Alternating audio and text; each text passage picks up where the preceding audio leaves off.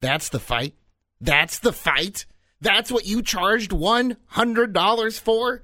For them to not hit each other for an hour and a half? That's your fight? Roman Reigns at WrestleMania 31 was probably the least anticipated match in 20 years and was 100 times more exciting than the most anticipated match in 20 years of boxing, which just goes to show you that professional wrestling is better than boxing, and Floyd Mayweather fights like a bitch. This is the Yes Talk.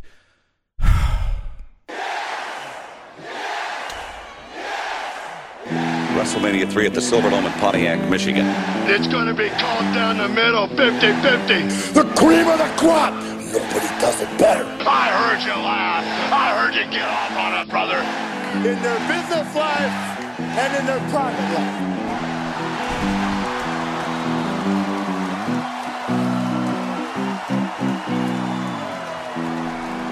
Hello, welcome back. This is the Yes Talk. I am your host, Dustin Kaufman. Thank you for listening. Again, the Yes Talk Pro Wrestling Podcast right here on TrendingTopicsNetwork.com.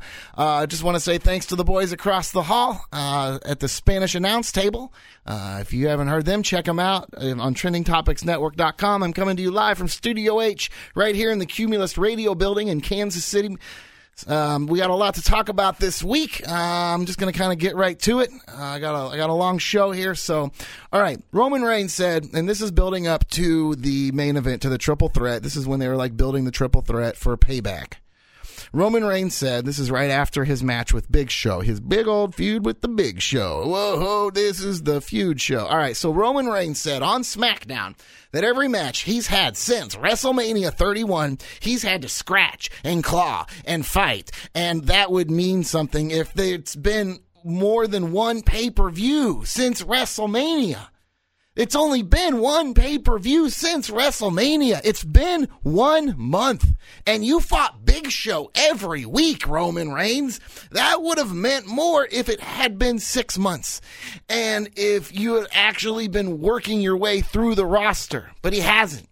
He hasn't been working his way through the roster. He fought Big Show for 3-4 weeks straight after WrestleMania.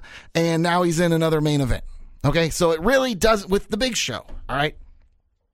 So words like that, when you come out, and I've had to scratch and claw and fight, and you're making it sound like you've been on this long journey since WrestleMania. Since WrestleMania 31, you've had to scratch and claw and fight. No, you had a mid-card feud with the Big Show. You flipped the table on him. All right, good, woo. You have not had a journey. You have still, that is not paying your dues. To me, the point of having Roman Reigns lose at WrestleMania and not putting the belt on him at WrestleMania was because maybe he wasn't ready.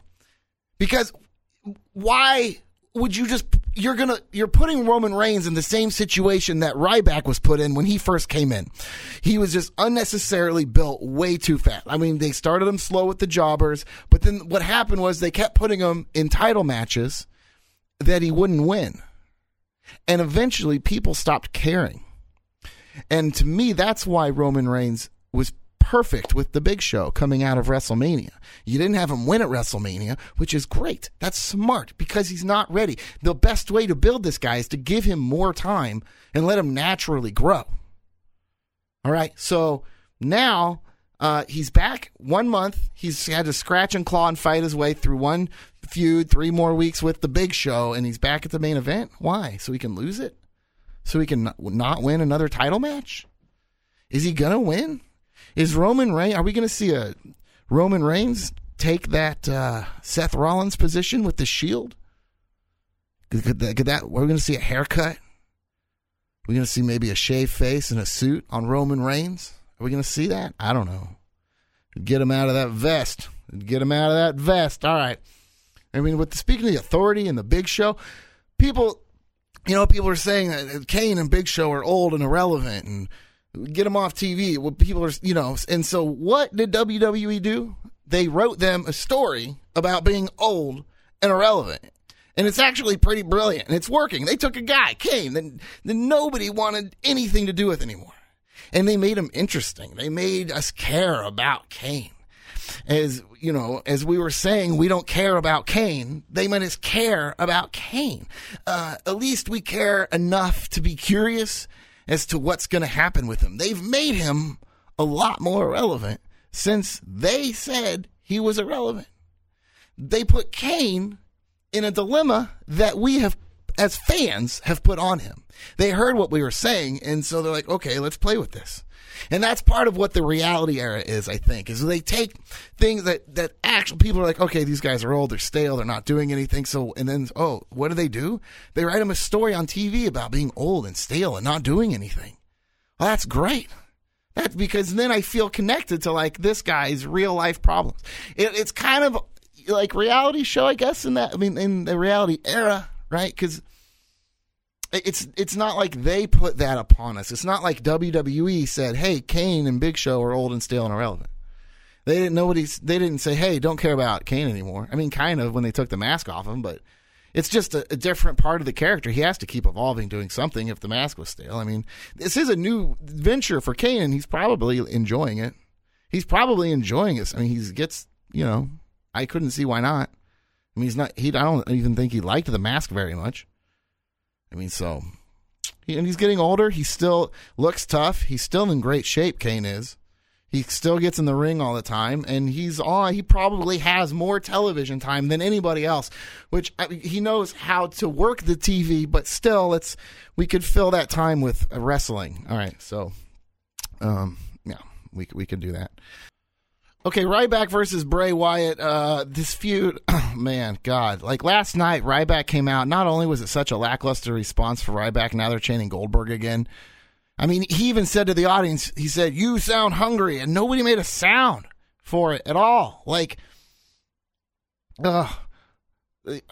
Ryback, what did he say this week? He said, "I take fear and eat it." Oh, fuck. How many food analogies are we going to get out of Ryback during this feud? The eater of worlds has bitten off more than he can chew. When I devour Luke Harper, feed me more. Having Ryback talk about Bray Wyatt makes Bray Wyatt look bad. Oh, God. The eater of worlds has bitten off more than he can chew. When I devour Luke Harper, feed me more. You sound hungry. I take fear and eat it. I beat up hot dogs. I beat up... Why is Ryback in a feud with Bray Wyatt? It makes Wyatt sound bad, all right? Having Ryback talk about Bray Wyatt makes Wyatt look bad. It makes Wyatt sound bad. Look, I said this weeks ago, and it's shaping up to prove me right. Ryback has no business anywhere near Bray Wyatt. Athletically, talent-wise, promo-wise, Ryback has no business near Bray Wyatt. I imagine WWE thought Bray Wyatt could probably get Ryback over a little, but here's what's happening. We're getting the same promos from Wyatt that we've heard, and Ryback is talking about food. I don't necessarily blame Wyatt. It's like, what do you say about Ryback? The Ryback character just doesn't mesh with the Wyatt character. I just don't see Ryback being someone that Bray Wyatt can sink his teeth into. No food pun intended. I like Bray Wyatt anytime he shows up. It's exciting. All right. And this is what Ryback has done. This is one thing he has done. When I see Ryback now, I do get excited, only because I know I'm probably going to see Bray Wyatt. So Ryback has gotten me excited to see Bray Wyatt. Okay, he got me excited for somebody else. All right, congratulations. It's just not good. In my opinion. All right. I'd like to see better. I'd like to see more.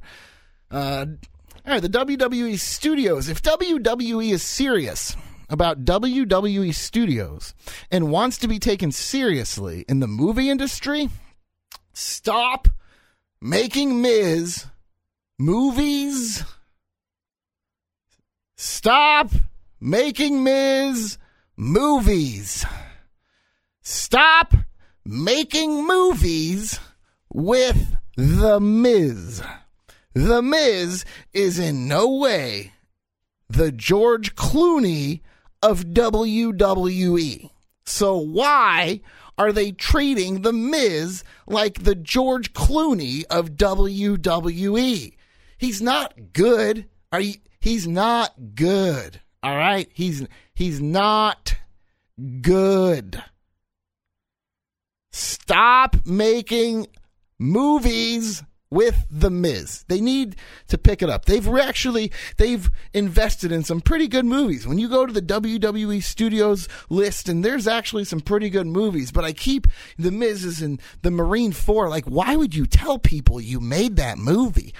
With Summer Rae, you're going to admit, not only does The Miz come out and brag about it, the WWE admitted to making it? Oh, no. No. How long until WWE movies are on the network? That needs to happen. I mean, why would you not put them on the network? That's the big picture, okay? Your 5-minute shows, all these new shows that you told me we're going to have, and now they're 8 minutes? Come on, that's not programming. This isn't YouTube. WWE Network, all right? You're not YouTube. You're not. You 5 and 8, you can't promote 5-minute shows. You can, but I'll be disappointed. I want to sit down. I want to sit down with dinner. I want to invest my time into a show, into a journey, whether it be an hour, a half hour, 2 hours. I don't want to sit down and get comfortable for the evening in 8 minutes. What is it, a Stephen Wright joke? I have a microwave fireplace. I can sit down in front of it and get warm for the evening in 8 minutes. And that's how I feel about the WWE Network. Promoting, they're making bad decisions. I mean, I guess they released a lot more Raw episodes, a little bit more content, and they do have these new shows, but these 5-8 minute shows, no, that can't fly. You need programming. You need shows. You need people coming to the network to watch programming. And WWE movies, having your movies on the WWE network, well, I think you absolutely need to do that. Maybe in time you can actually charge like an extra $1 or $2 a month to see the movies. I don't know if they should do that. It's just like Netflix. I mean, essentially, you're the pro wrestling Netflix. You have episodes, and you should have your movies, and you're creating content just like Netflix is creating original content. But Netflix isn't creating 8-minute original pieces because Netflix knows people want to watch. Netflix is releasing shows a season at a time because they know people just want to binge watch. People want to sit down and invest their time into a good show. They want to watch a show till it's over. Week to week is fine. That's necessary. Again, I think WWE Network should be focusing on things like the Legends House. They need a Legends House too. I said it last week. The WWE Network should be focusing on Legends House too. Quit everything. Quit the pay-per-views. Quit the after Raw specials. Quit interviewing the owner about their childhood and just make Legends House 2. Please. That was a good interview, though, with Stephanie McMahon. I mean, we got to coach Stephanie McMahon. The talk is Jericho. We got to coach Stephanie McMahon. Not only was she coached, she was supervised at the beginning. Like, Vince McMahon was literally in the studio for the first part of that interview. Now, I'll be honest, I wasn't expecting a hard-hitting interview. I just wasn't. Therefore, I wasn't disappointed. I also wasn't expecting them to talk about her fake breast for 20 minutes, and therefore, I was also pleasantly pleased. I listen to a lot of podcasts. I do. I listen to a lot of podcasts, and not just since I started the Yes Talk. I love pro wrestling podcasts. I like the weekly shows a lot. Pro Wrestling Torch is great. It's probably one of my favorite weekly shows just to listen to what's going on. But there are only so many topical pro wrestling podcasts. I listen to the Spanish Announce Table across the hall every week as well. I love those guys. Again, there are only so many topical shows. At least that I listen to regularly. So after I get through the topical, up-to-date, opinionated pro wrestling shows, I move on to the other side of pro wrestling podcasts, which is the interviews. I love a good interview, especially when it's somebody I like. And honestly, even if it's somebody I have never heard of, it can still be a great interview. I can find it interesting. Sometimes the reason I haven't heard of them is just because they are older. in a different generation and haven't been in the scene since before I was even born. But listening to those guys can be a lot of fun. And just to hear them talk about how they got started, coming up in the different territories and what they had to go through just to make it to the ring. And I'll be honest, I think one of the only interviews I have heard lately that I really just didn't care for was Robbie E. from TNA. I think the reason I didn't like him because he seems exactly like the same guy outside the ring as he does inside the ring, and I just really don't like that character. And so I guess maybe I don't like him as a person, just from what I hear, but I don't know him as a person. I just don't like his personal character. All right, so that said, for a podcast interview, if I just went to Talk is Jericho on my little iPhone app, which I do, if I went and clicked on Talk is Jericho and I clicked on Stephanie McMahon with no expectations, this would have been a really fun interview to listen to. I'm not sure this interview required a live network broadcast, but we got it. Hey, I liked it. It had some fun stories. The interview wasn't so much Stephanie McMahon, the head of WWE, as it was Stephanie McMahon, the daughter of Vince McMahon. It was fun listening to her talk about how she got started in the business, answering phones, talking about getting started as a performer. It was fun hearing her talk about being scared of George the Animal Steele as a kid and how she wasn't sure if wrestling was real or not. She talked about dating Triple H early on. Oh, talking about her husband. Call the press. Is Stephanie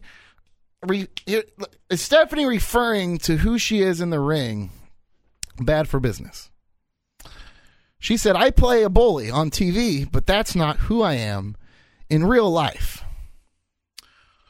Or does it really just not matter anymore? What if Vince McMahon would have came out in the Attitude Era and said, this is just a character?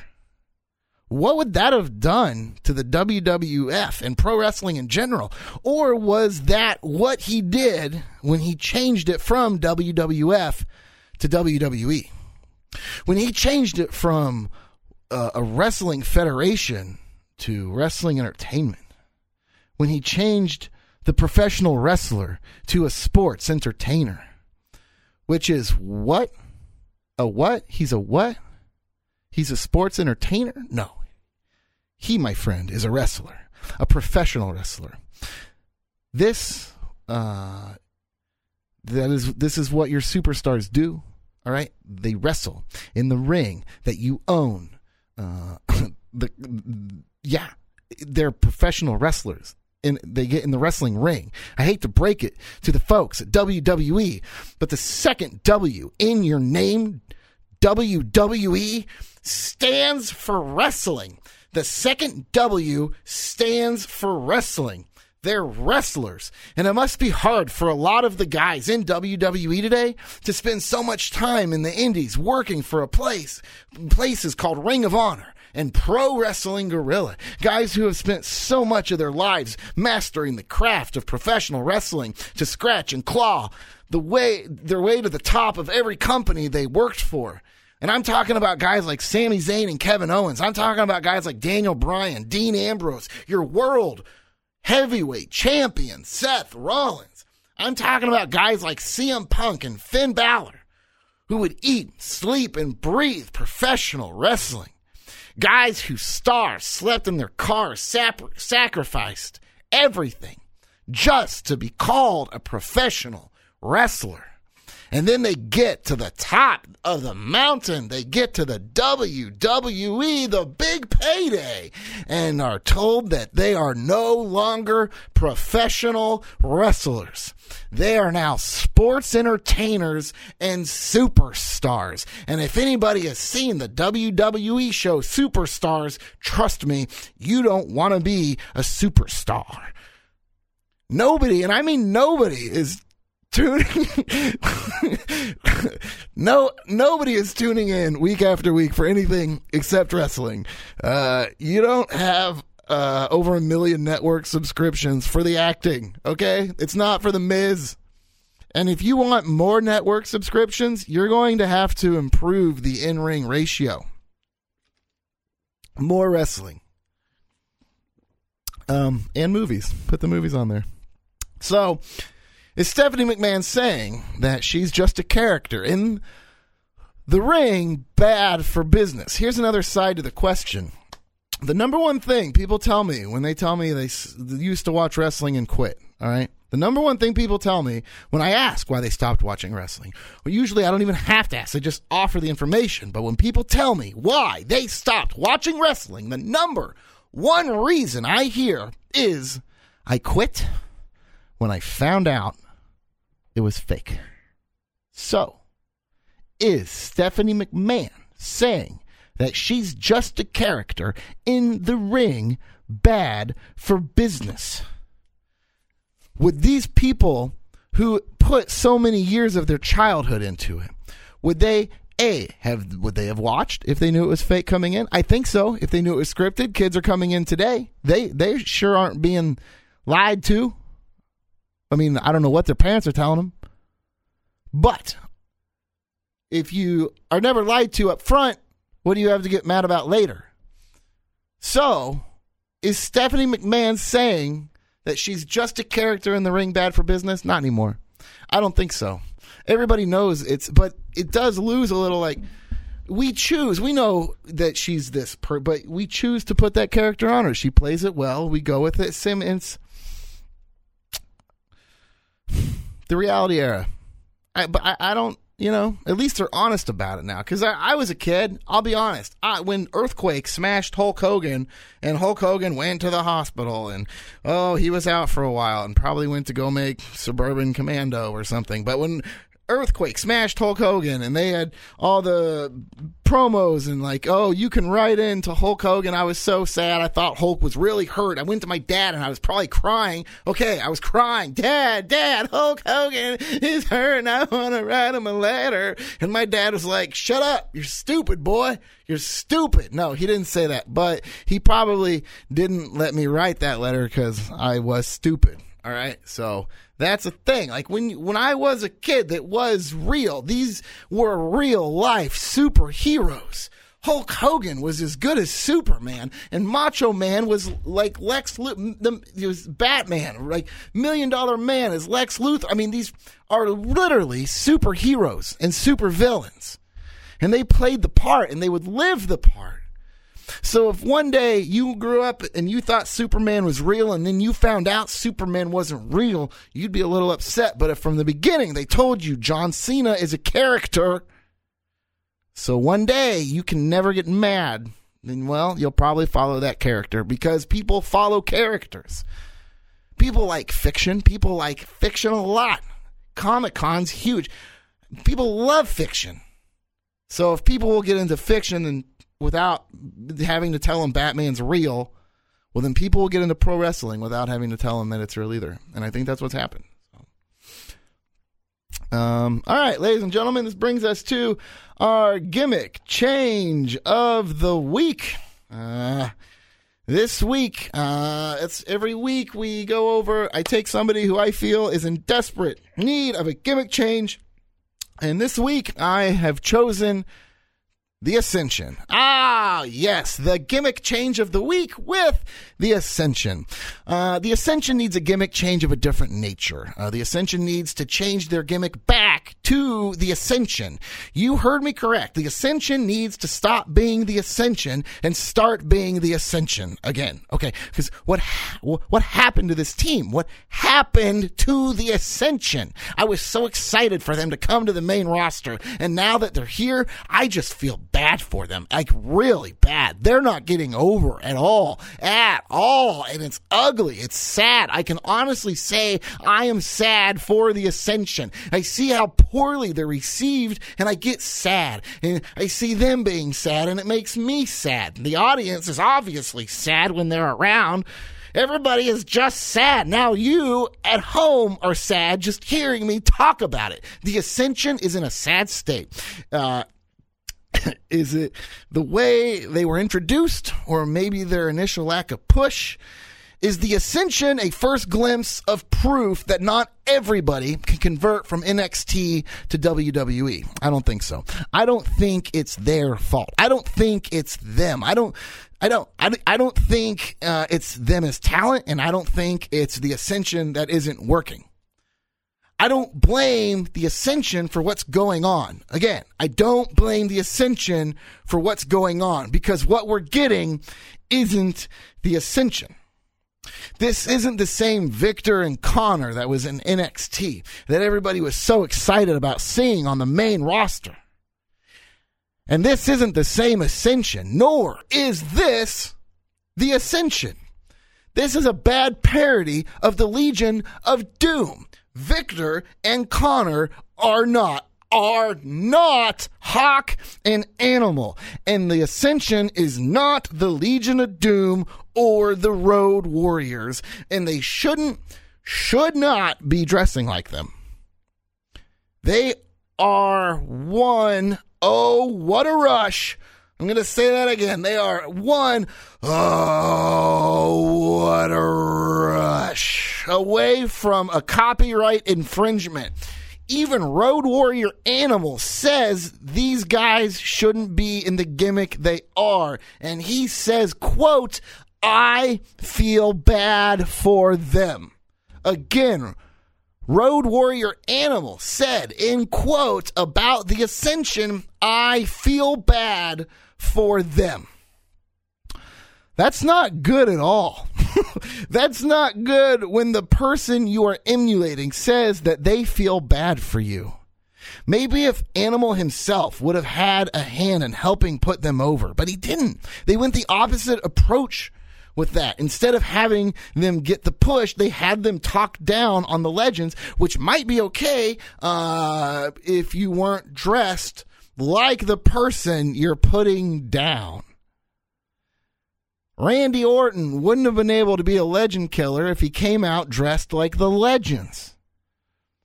And no part of me thinks this is the idea of the Ascension. No part of me thinks that this was their idea. This look with the shoulder pads and the face paint, it wasn't conceived by Victor and Connor with a K. And here's the thing. They didn't do too much to the Ascension when they brought them up from NXT, but they did just enough to make people really uncomfortable with what's going on. They added the red lining, the shoulder pads, and the face paint. And that's not, again, good. That's not good. Another thing, totally unrelated to the Road Warrior gimmick, their names are Victor and Connor with a K. There are no C's in their names. There is not one letter C in Victor or Connor, just K's. Like they're supposed to be German badasses. Has anybody ever once looked at the Ascension and thought German? Not for a second. They're like half a character. Why try to make them sound German if you're not going to have them be German? Somewhere between NXT and Monday Night Raw, the Ascension met with WWE Creative, and they said, you guys should look like the Legion of Doom when you debut. And they said, what? And WWE Creative went, yeah, trust me, you'll make tons of money. And Victor and Connor with a K went, money? Do we have to move to Chicago? And WWE said, no, but we want you also to talk shit on the Legion of Doom your second week there. And they said, so wait, you want us to dress like the Legion of Doom and then go out and talk shit on the Legion of Doom while mimicking their look? And WWE Creative went, yes. And the WWE Universe went, no. These are two large and talented wrestlers who operate wonderfully as a tag team, who could do wonderful things for the current tag team division, but nobody can see it because people can't see past the look. Usually, you shouldn't judge a book by its cover, but in this case, you should. I really hope they do something with those guys. I really do. They're so good. I think they could be great. They could, if they would have just left them alone. If they would have just brought them up, left them alone. They didn't need the extra flair. It's ridiculous. All right. Ladies and gentlemen, it is now time for the Raw Recappuccino. That's right. Every week I take the hottest, most bubbly, caffeinated parts of Monday Night Raw, and I break them down. I love Monday Night Raw. I love the live show. Monday Night Raw changed what television wrestling was. Before Raw TV, at least for the WWF at the time, wrestling on TV was just a lot of squash matches with no-name jobbers and a lot of commentary and interviews. It wasn't until Raw that we really started getting some solid matches and fun weekly content. Now, don't get me wrong, I watched anyways every week, but when Raw started, things picked up for the WWE, WWF, and professional wrestling, especially the television. So again, as I said last week, I'm really liking the product right now. There's a lot of new heel changes, a lot of good laughs, a lot of good matches, and a lot of good talent. To start off tonight with the Raw recappuccino, I'm going to the Divas division. Tamina Snuka and Naomi. Ladies and gentlemen, now that, I'm going to say it again, now that Snuka and Naomi, that Naomi, lady, girl, woo, that is a heel change. Wow. Those two ladies did what New Day should have done, and quite frankly, what they should still do. Does anybody remember when Big E was worth watching? When he was a beast in the ring? As I said earlier, go back and watch some Big E Langston matches in NXT. They're fun to watch. He had good character, good personality. He was crazy, and he even did a 5 count. Now it's just almost intolerable to watch. Even his heels, they are just awful. And when I look at how Naomi and Tamina Snuka came out on Raw and attacked the Bella Twins, it was a clear-cut example of what the New Day should have done. Not this neon green, happy-go-lucky. I don't think that's doing any of them favors. Even his heels, it's horrible. They're backstage promos, they're photo bombs to people as they're walking to the ring. It's not what they should be doing right now. They shouldn't be clowns. So when I saw Naomi and Tamina bust out of the back in black leather, I got excited, and not just because it was two badass women in tight leather. No, because when they walked out, I knew those are two badass women. It wasn't what they were wearing, although it really helps with the new heel change, especially for Naomi. And it's a great way to come back for Snuka. That combo works, and it excites me. It excites me a lot. The Ascension should take note of those two ladies. The New Day should take note of those two ladies. Tyson Kidd and Cesaro should take note of those two ladies. Every tag team in the WWE, every superstar in the WWE should take note of Naomi and Tamina Snuka, because that was a clinic. That was a clinic on how to make an appearance, a clinic on how to stay fresh, a clinic on how to draw emotion from an audience, a clinic on how to evolve. And not only was it a fresh new look, not only are they allowing their characters to evolve, when you're the new dog in the park, what do? You take down the biggest dog you see, and who's the biggest dog in the WWE Divas division right now?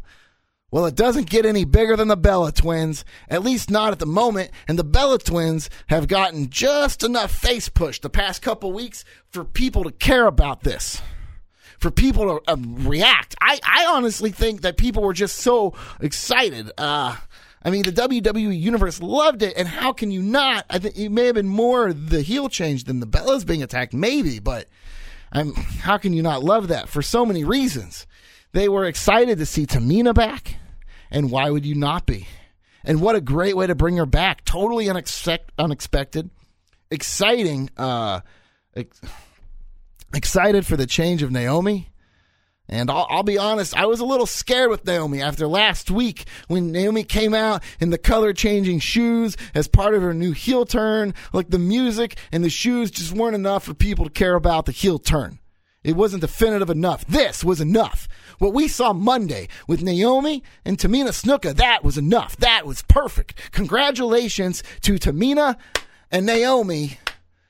You two ladies have the undivided attention of the WWE Universe and the WWE. You know everybody saw that at home, in the seats, backstage. People saw it.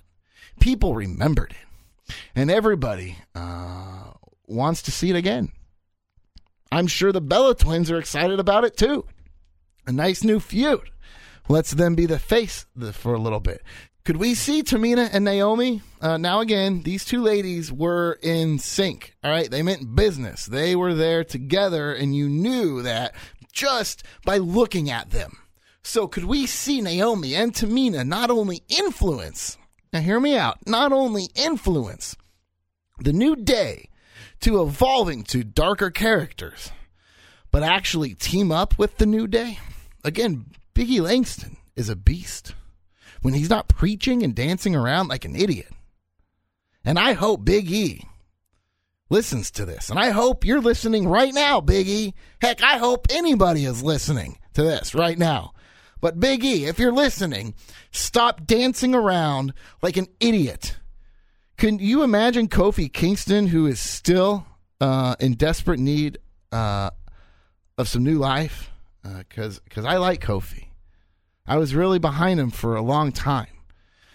When he had that feud with Orton a long time ago in the race car, I thought he was going straight to the top. Nope, not even close. So when I heard about this potential New Day before there was even a name for the group, I was excited. I think a heel Kingston could be great for a while. I think it could be great. Big E is crazy. Xavier Woods is 100% whatever you need him to be. But I promise you, put in a darker role with a bigger group, I really think we could see Xavier Woods shine as some really strong heels, not these dancing clowns that they are right now. WWE hasn't even scratched the surface with that guy. When I look at the New Day and I think of Xavier Woods, I think of Seth Rollins. Like, he's kind of in the background a lot in this faction, but when that faction separates, and they will, factions always fall apart. And when the New Day runs its course and those three go separate ways, Xavier Woods is going to shine if they can get New Day in a better direction with a different light. So picture Tamina and Naomi as we just got reintroduced to them in the ring cutting a promo with a different, much darker New Day. Could we see we could see some pretty great stuff out of them, out of that team. That would be a strong faction. You could see gold across the board in that faction. I'm so disappointed with WWE for turning Cesaro and Tyson Kidd face. They were so good as a heel. People enjoyed them because of their heel persona. They are just natural heels right now. And again, putting them in a face is just turning them into clowns. They don't need to be clowns. They're talented athletes. Neidhart is great. She doesn't look like a fake. They're not. Oh, God. I hate to say it, but I think we're going to see Rusev go down a dark road of mid-cards and lack of interest. We could see this Rusev character do what I knew it would do from day one, and that's get stale and run out of steam. In his match on Raw, I would have liked to see Rusev not break the accolade on Fandango. I mean, he danced with his woman. That's grounds for a camel clutch, in my opinion.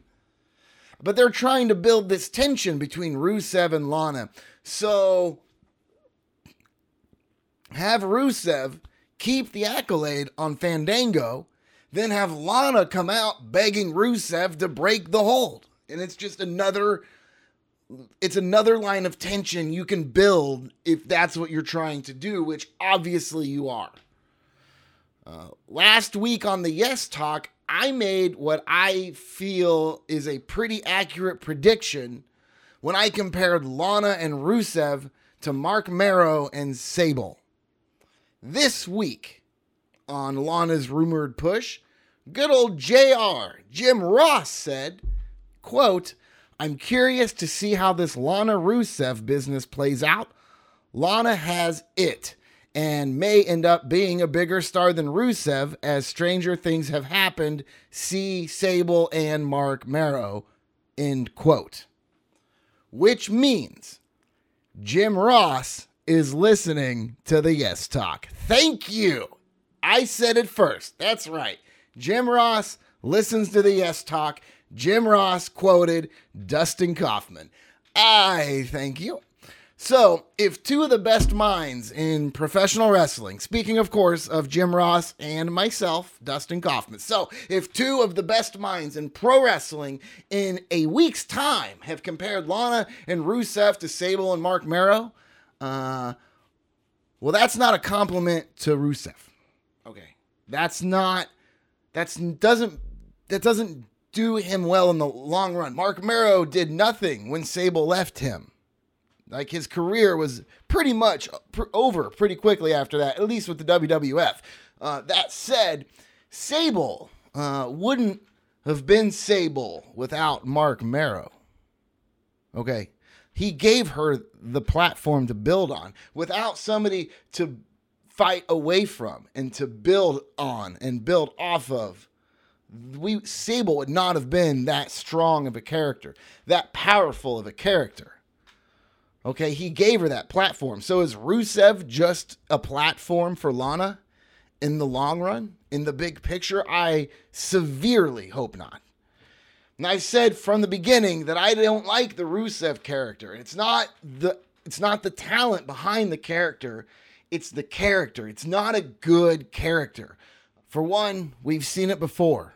All right, and there's no longevity. As many times as we've seen the Russian or the stereotypical Iraqi or the stereotypical Finnish or the stereotypical Bulgarian or the Russian or the Russian or the Russian. We've seen it a lot. And the one thing we've learned from this character is there's no longevity in this character. It doesn't last.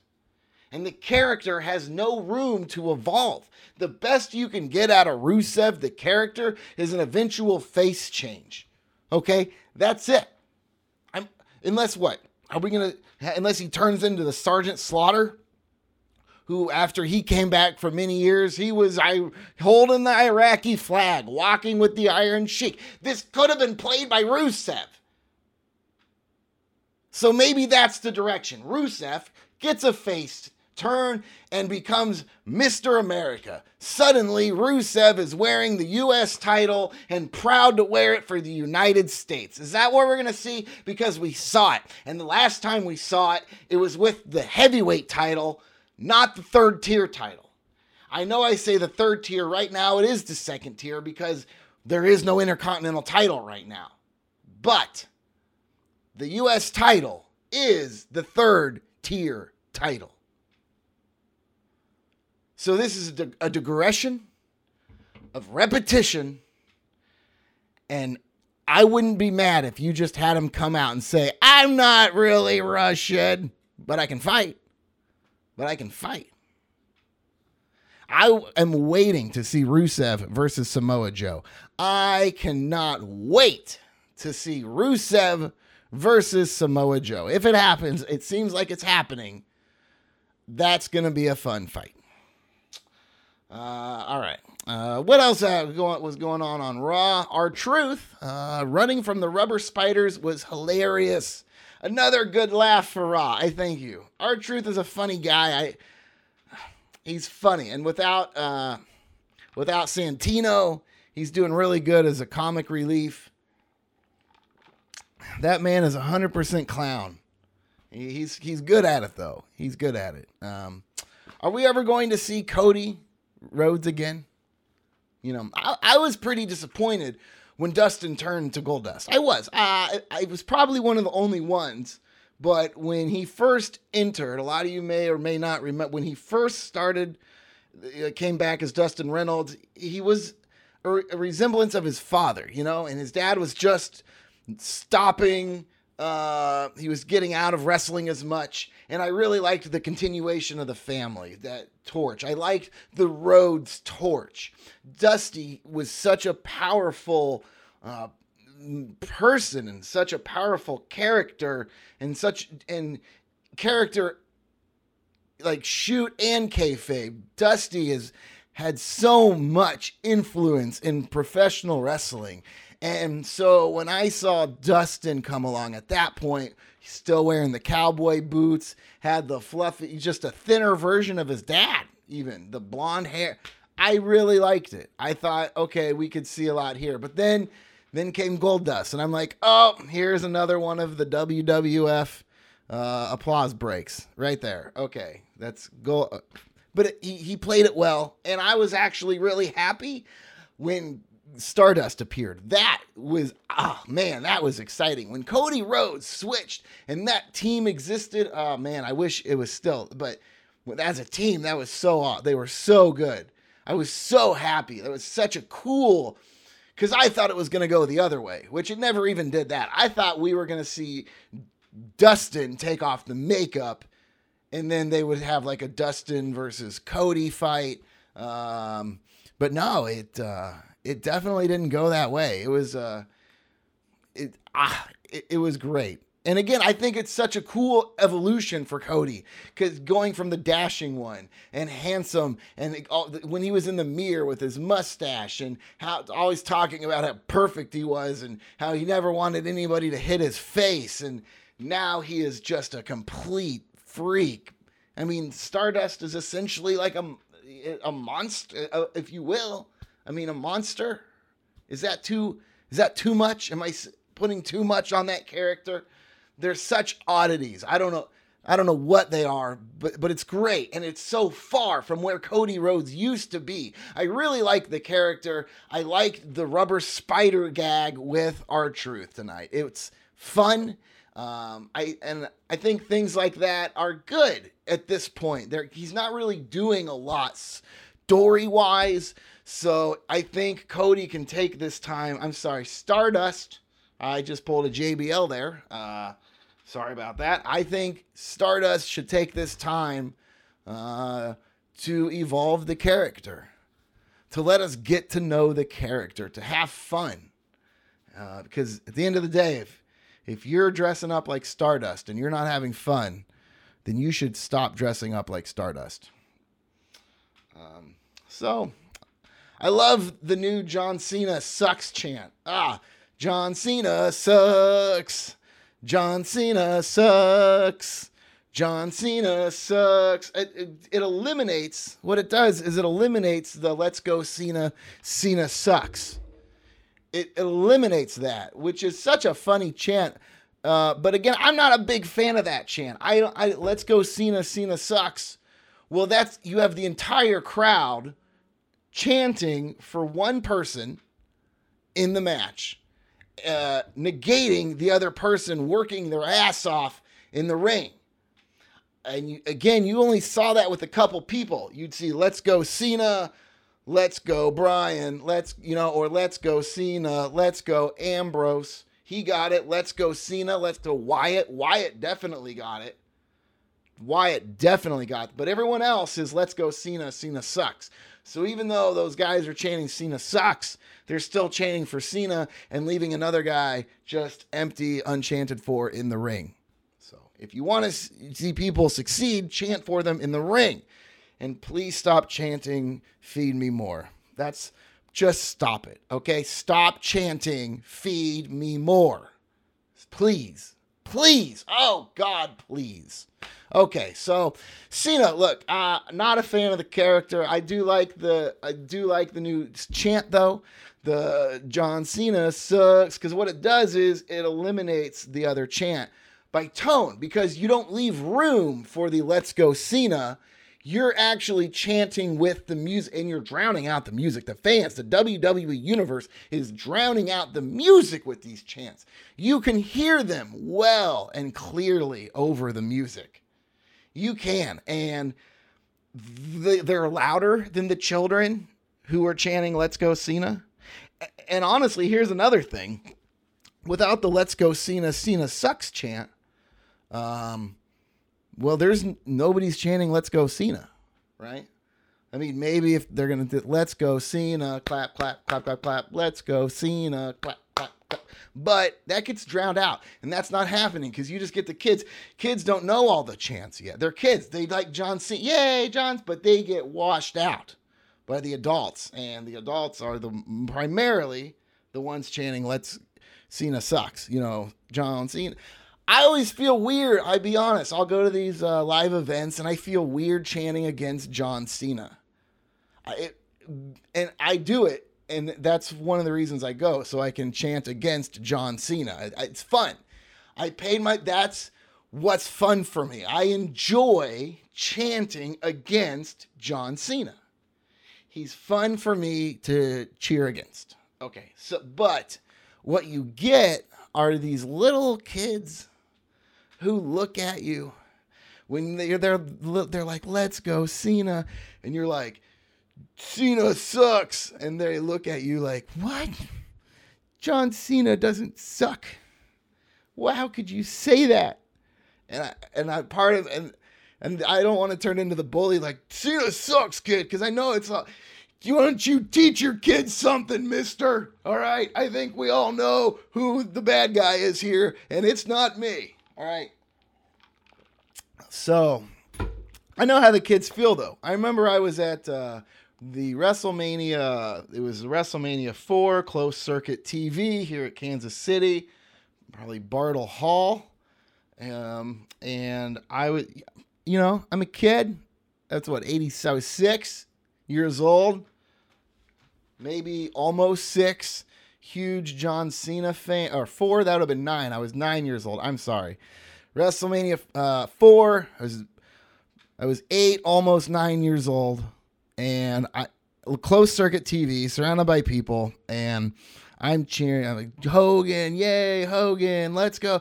And guys behind me were booing Hogan and cheering for Andre, and they were probably closer to my age now. Like they were then, probably in their 20s, 30s, something like that. I don't know. I was a kid, but when people started cheering for Andre and cheering against Hogan, it blew my mind. I remember feeling like, how could they do that? Because I've only ever watched at home. I've only ever heard and cheered for what I was told to cheer for. I'm a kid. I was 9 years old. I thought it was real. Again, I cried when Hogan got crushed by Earthquake. Okay? I thought it was real. I was a kid. This was my show. It was the World Wrestling Federation. So that was my first glimpse into like heel fans and to the idea that you can cheer for whoever you want. But I do remember that feeling of, oh my God, how could they do this? So as much as I feel bad for chanting John Cena sucks and having the kid look at me, I will say to the kids this. Now I sit here on the Yes Talk and say, you're welcome. Okay, you're welcome for teaching you what your dad should have taught you a long time ago. And that's you can cheer and chant and root for whoever you want. And sometimes the right guy to cheer for isn't always who you're told to cheer for. So, kids, suck it and you're welcome. All right. Move. I haven't even started this segment. The only thing I had written for this was I love the new John Cena sucks chant. Okay, so now I'm going to get to a script. All of that's just ranting. All right, sorry. I'm sorry. I had fun with it. Here I go. All right, so as much as I don't like Cena, the character, man, he's so good on the mic and so good with the crowd. Each week, he takes a crowd chanting John Cena sucks and gets them to cheer for him and interact with him in a positive way. Sure, it's a lot of pandering, but they fall for it. They fall for it. They go, John Cena sucks, yay, that match. John Cena sucks, yay, my hometown.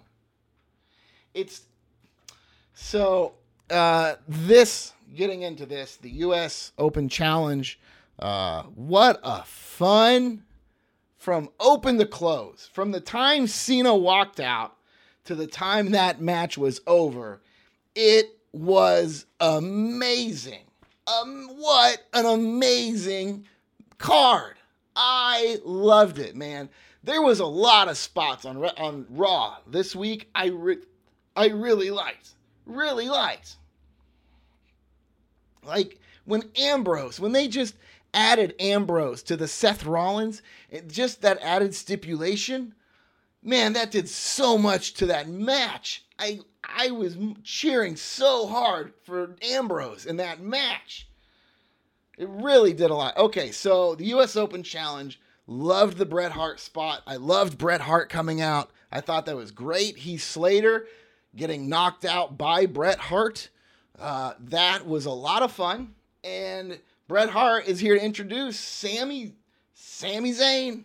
Hometown hero.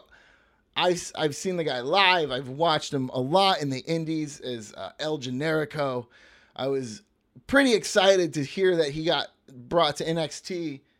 I've watched him come up through NXT, and I hope his injury's okay. But Sami Zayn, it took him a long time to get there. Okay, that took him a long time to get. Like, this is the biggest match of his life. He comes out, and he has a milk mustache.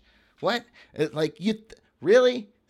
You'd think you'd check yourself before going on stage. You know, how's my hair? Do I have a booger? Do I have a milk mustache? But so he hurt himself. Actually, it appears on the way to the ring. He was injured. I think one of the things they're saying, it was when he threw his arms up. It was either when he threw his arms up when he jumps onto the stairs entering the ring, because you can see him nursing his arm as he enters the ring, or it was injured before he even came out, and it just got a little bit worse. We haven't gotten full reports back of Sami Zayn's injury, but man, what a match. That guy has got talent. That guy has got heart. He is a made man if he can get through this. That's the thing. It's if he can get through this. Because right now, I mean, Sami Zayn just had the best match of his life. Best, biggest, most impressive probably. Maybe even just the best match of his career. Not only on a level of like, oh man, this is career changing. That was a great match because of what was at stake. Because, I mean, okay, yes, El Generico in the indies had some pretty fun matches. Really fun matches. The story with this match told between bell to bell was incredible. And Cena helped sell that. And one, so if Sami can get out, and if the injury's not too bad, if he can get back in a month or 2 months, maybe even by SummerSlam, if he can be in the ring by SummerSlam, he'll be okay because he has a lot of heat. Now, if this isn't a good injury, and if we don't see Sami until Royal Rumble, well, that's not good. Sami Zayn doesn't want to be coming back to WWE at the Royal Rumble. For one, he's not going to win the Royal Rumble, and he's not going to main event WrestleMania 32. Okay? He's not. I'll say that in case, and this isn't a smack on Sami Zayn. It's not a smack on the Indies or NXT. This is just fact. Even if Sami wouldn't have just hurt himself, Sami Zayn will not and would not have been headlining WrestleMania 32. Sorry, it's just not going to happen. So Sami doesn't want to come back at Royal Rumble because he'll get his pop, and then they'll run him afterwards. But he can come back better than that. Sami wants to come back with enough time to be able to have an Intercontinental title match or a U.S. title match at WrestleMania 32. And maybe the Royal Rumble would give him, okay, he's not going to win, but we're going to get a good taste of him. And then he could go on after and start building to some like mid-card title. But 3 months, Sami Zayn, I'd like to see him going for like Sami Zayn versus a Daniel Bryan or even John Cena. Now that's the rematch. Could we get that rematch at SummerSlam? John Cena will put you over at SummerSlam. Not at WrestleMania, but he'll put you over at SummerSlam. So John Cena, Sami Zayn, 2 at SummerSlam. And that would be Sami's first match back. I think that could play well. In fact, if I was creative, if I was WWE, I would leave him off the shelf for the next couple months. Keep him out of NXT. Keep him off the cameras. You just hide Sami Zayn. This is saying that he's okay, and if he'll at least be ready in a month or two, you just keep him off the shelf. You have Sami Zayn come back like 4 weeks before SummerSlam. You have him walk out, interrupt, or just come out and call him out. But you have him come out, call out John Cena for his rematch, a non-injured 100% Sami Zayn for that U.S. title at SummerSlam. That would have heat. That would have heat because you have, like, how much more of an underdog story do you need than that? How much would people be cheering for Sami Zayn to get that U.S. title off of John Cena at SummerSlam if he still has it? If we don't have a Mr. America Rusev by then, who knows? Maybe Rusev will again have the U.S. title as Captain America. Maybe Rusev will come out in a literal Marvel Avengers Captain America outfit with the U.S. title. Maybe that's the heel change or the face change Rusev needs. Maybe he's going to go so America, he's going to come out in a Marvel Avengers Captain America suit with the mask on the motorcycle, hopefully with the shield, and he should put a mount on the shield to put the belt on. So when he holds the shield, it's just like the belt right there.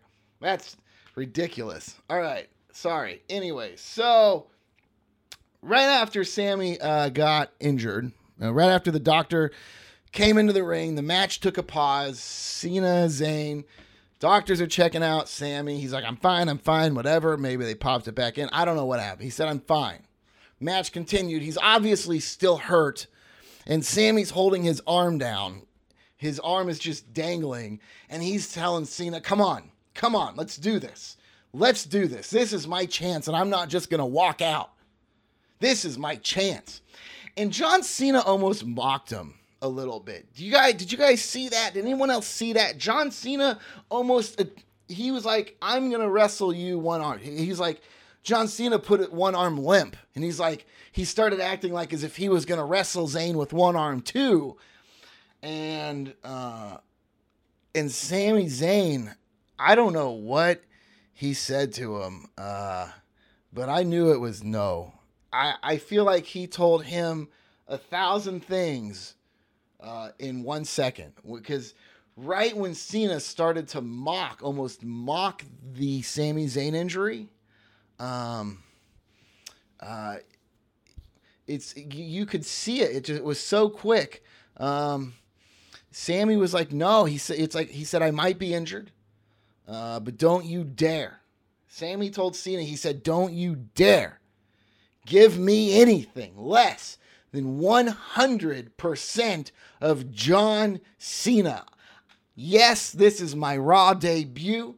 I now have 3 limbs, but don't you give me anything less than your 100%. He said, this is my break. This is my biggest match to date, the biggest match in my career, and I'm not going to let anyone slow it down. Not an injured shoulder, not a doctor, and definitely not you, John Cena. And Cena gave it to him, and that match was the match of Raw. So good. And did anyone notice Cena tapped out? Did anyone else notice that John Cena tapped out? He tapped. When Sammy put him in that submission, Cena tapped his boot. You can go back and watch that again. It was a light tap. I think it may have actually been a, hey, that's too hard. But he tapped his boot. He tapped. John Cena, you could go back, watch that match, and you could ring the bell and put the belt on an injured Sami Zayn, and nobody could argue with you because John Cena tapped out. I think the better our talent get, the more top-notch guys we get on the roster, it seems like the less effective John Cena's AA is. Like, he puts them on their shoulders, he goes to flip, and guys are just landing on their feet now. I mean, even Sami Zayn with 3 limbs landed on his butt. It was enough to not lose that time to it. So the better the talent get, the less effective John Cena's 5 moves of doom are becoming. But, you know, he has they're calling it the springboard stunner. I know T-Mac across the hall, Captain Ott, they call it John Cena's the Patriot drop via the U.S. title. That's a nice name for it. But so it is interesting to see John Cena almost trying to adapt, even if it is just with like a couple moves here or there. And I've seen Cena try to do some pretty stupid things that Cena shouldn't do in the ring, just trying to do new stuff, trying to evolve with the times. I think Cena knows that the talent is so good right now, he's going to need at least 7 moves. He's going to need at least 7 because 5 just isn't cutting it anymore. All right, King Barrett. King Barrett, his name card on the screen during the introduction said bad news. The commentators call him bad news. He may have even been announced as bad news, but you know what they didn't say one time? You know what bad news didn't say one time? Not one time did bad news say, I've got some bad news. No. It's all good news for King Barrett. He's the king of the ring. He's the king, and he's selling it. He's selling it the way only a heel could. As I mentioned last week, I was absolutely rooting for Adrian Neville in the King of the Ring, but to play the king, you need to be the king, and Barrett was the smart choice. Not even for talent, because of the heel, because the king has to flaunt it. How could you say that? How could you say Barrett is as king is good? Oh, this is terrible, because you don't want him to be king. That's why it's good. You don't want to hear him say, all hail King Barrett. All hail King Barrett. You don't want to see him flaunt his victory.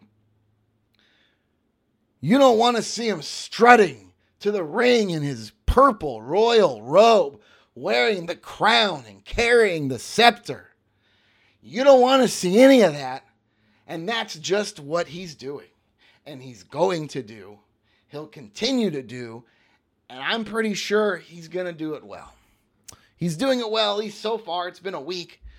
And when he said, you all better get used to hearing me say, all hail King Barrett.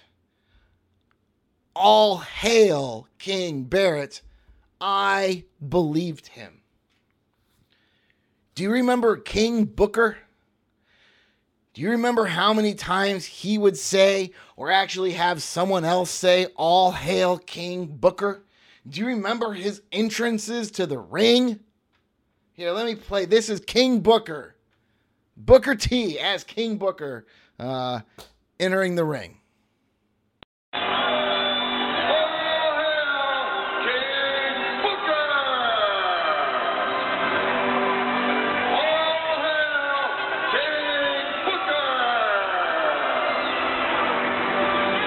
All hail King Barrett.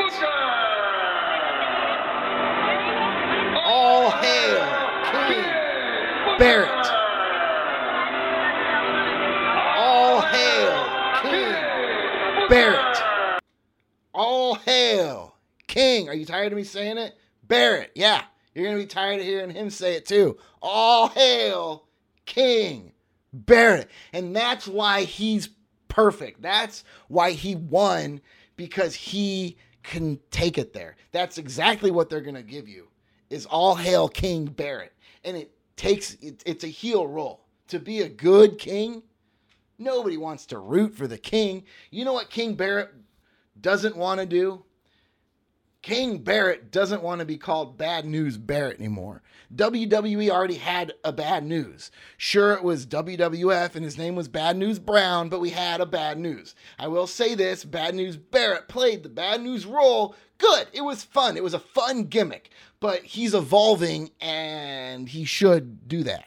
Yes, we've had a Bad News before, but we've had a King before too. Yeah, but this is different. This is totally different line of a character. Just having the same nickname as a legend is way different. And maybe I'm stretching calling Bad News Barrett a legend, but to me, he's a legend of the ring in WWF. He's one of the great heels I grew up with. He was a badass. And it's different to sharing a nickname than winning the crown. I mean, we used to have winner gets the crown matches, which we could see. We could see somebody challenge Bad News and take the crown from him. I remember a Harley Race versus Junkyard Dog winner gets the crown match.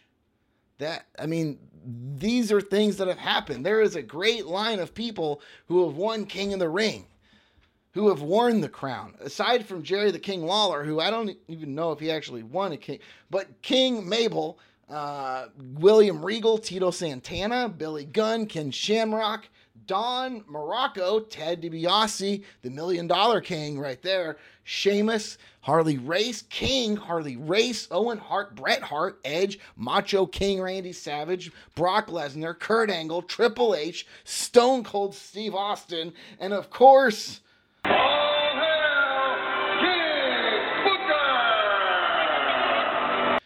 There's a weird teaming happening with King Barrett and Sheamus. They've been pairing them together, which could get dangerous. That could get dangerous, okay?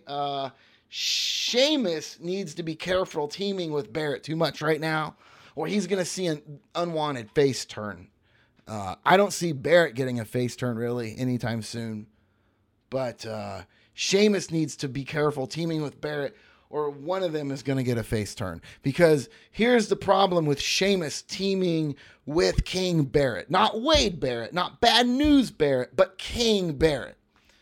This is the problem with Sheamus teaming with King Barrett. When you are not a king and you stand with a king, you are not a king.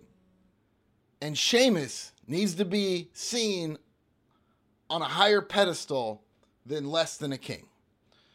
Sheamus can't be anything less than a king in his own world. He's going to get called a henchman. He's going to get called a jester. Or knowing the WWE universe, they're going to chant Queen Sheamus. Please start doing that. Please. The Yes Talk. Hashtag Queen Sheamus. Hashtag the Yes Talk. Please. Thank you. All right. So, Sheamus, you chant Queen Sheamus. Well, let me tell you something. Sheamus isn't going to stand there and let you chant Queen anything, or jester, or henchman. So I'm curious to see how that plays out. You have two very strong heels teaming up. One of them is a king. So, in the WWE, they really like to stir things up. They like to put friends together and then have them fight each. So I really hope they don't try to take any. I don't see him taking any of the heel away from Sheamus right now. He's such a good heel. Maybe Wade Barrett needs the face turn. Maybe that's what needs to happen. I mean, has he been a good heel? Has Wade Barrett been a good heel? Was Bad News Barrett a good heel? Is King Barrett gonna be a good heel? Has Barrett been a good heel? What has he done? He loses a lot. He hasn't been a great heel. He's in great shape. Okay. Fine. But he hasn't been a great heel. In fact, people kind of, I think, were laughing with him as the bad news character at times. So maybe Barrett would be the one to get a face turn on that. Maybe Barrett could benefit from a face turn or going to TNA. Whatever. I'm just making suggestions. Seth Rollins and Dean Ambrose are the Triple H and Shawn Michaels of the present and the future. Their chemistry, their matches, every time those two are going to step in the ring together, you know it's going to be a classic match. It's going to be awesome. They have the history. They were a team together. They both came from the Indies. You know they've wrestled on the Indies before.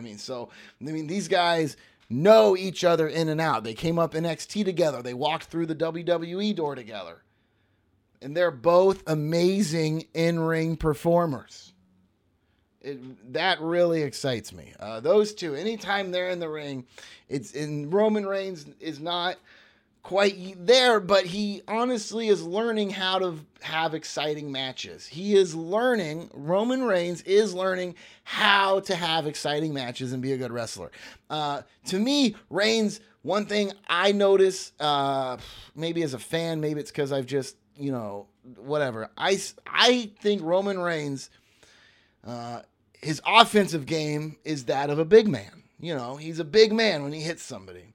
He hits like a big man. He doesn't take hits like a big man. I think Roman Reigns oversells his bumps. He's one of the baddest guys on the roster. Essentially, Roman Reigns should be thought of as the baddest guy on the roster next to Brock Lesnar, probably, who isn't really there right now. He's going to come back, but he's not there now.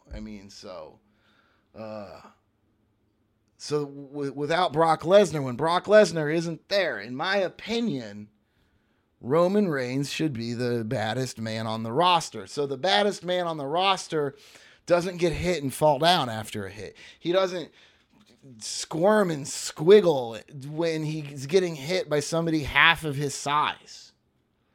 It's great to oversell your opponents, but your opponents, for Roman Reigns, and this is for Roman Reigns, opponents of Roman Reigns should be overselling for him. To a point. Don't make it cartoonish, obviously, but make it realistic.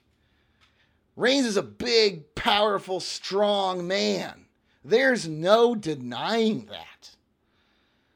He is a big, powerful, strong man he was a former football player. He obviously spends time in the gym. He's from the family. He's a strong guy, and he hits. He's a lot of power. He oversells on both ends, and I think he needs to stop overselling his bumps. Like, if you fall down, get up, make him hit you a few times. The way that he has to throw a Superman punch on Brock Lesnar 3 times to knock him out, the way he's got to throw a Superman punch 2-3 times on Big Show to knock him out, at least at the paper. That's what other people should do to Roman Reigns. Roman Reigns isn't a giant necessarily, obviously, next to the giant, but for the common man on the roster, Roman Reigns is a giant. He's a monster, and he needs to learn to sell that a little bit more, in my opinion. I'm looking forward to the Fatal 4-Way. I think that match just has one man too many now, and it's not Dean Ambrose. All right, if you're going to have all the Shield in the ring together, have all the Shield in the ring together. Okay, let's build it's like you have a Shield reunion for the title, and this is all the notice you give us, and you have Randy Orton in there. Maybe they'll set it up. Maybe the next pay-per-view will get the same match minus Randy Orton. Dean Ambrose, Seth Rollins, Roman Reigns, those guys are going to be passing that belt around for a long time, I feel. Those guys are our present. We're going to see some other guys get into the mix. I don't see Randy Orton taking that belt right now. I really don't. Not as a face. He wouldn't be my first choice, of all three of those people. I'll just be on. I'd rather see Reigns carry that title than Randy Orton. Oh, God, how could you say that? Because I haven't seen it happen yet. How many times have we seen the belt on Orton? Orton, he does maybe the opposite. He's going to undersell everything. So, I don't know what my prediction. I really feel that Seth Rollins is walking out of there. I really feel Seth Rollins is walking out of there as the champion, unless we get a heel turn from either Dean Ambrose or Roman Reigns. We're not going to see Orton go back to the Authority. Oh, God. God, I hope we don't see Orton go back to the Authority. What happens? Okay, let's think about that. What happens if Orton does go back? Let's call that out. Orton double crosses all of them. Surprise twist. He never left the Authority. He's right back standing with Kane, with Triple H, with J&J Security. All of a sudden, you have the Shield on one side of the ring again, who all just got fucked. Essentially, they got snookered, if you will. All right? That could be an interesting thing to see. I don't think that's what's going to happen. I'm not sure it would even lead to a Shield reunion. And as many times as we've seen the Randy Orton, I'd rather see Randy Orton retire than go back to a heel Randy Orton with the Authority. I'd rather see Randy Orton join the Shield than the Authority. So I don't know. I have a two-way prediction. I'll have a definitive answer for you next week. This week, I'm really only going to say where Seth Rollins is leaving with the title, unless Reigns or Ambrose turns heel and joins the Authority. So we'll have full predictions. That's our show for this week. Thank you guys so much. I'll have full Payback predictions for you next week.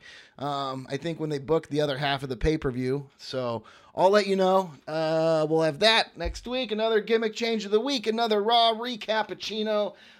Please share us with your friends. Again, you guys listening, it means so much to me. We have tripled our listeners on Trending Topics Network in 3 weeks. Tripled them. And it just means so much. So keep listening. Keep sharing with your friends. You can go to iTunes. Type in the Yes Talk Pro Wrestling, and it'll take you, or Dustin Kaufman even. Follow us. That's Kaufman, King Adam Union Frank, Mary Adam Nancy, Dustin Kaufman. Follow the Yes Talk on Twitter, at the Yes Talk, Facebook /Yes Talk. Thank you guys so much. I love you, and I love wrestling. All right, I'll talk to you next week.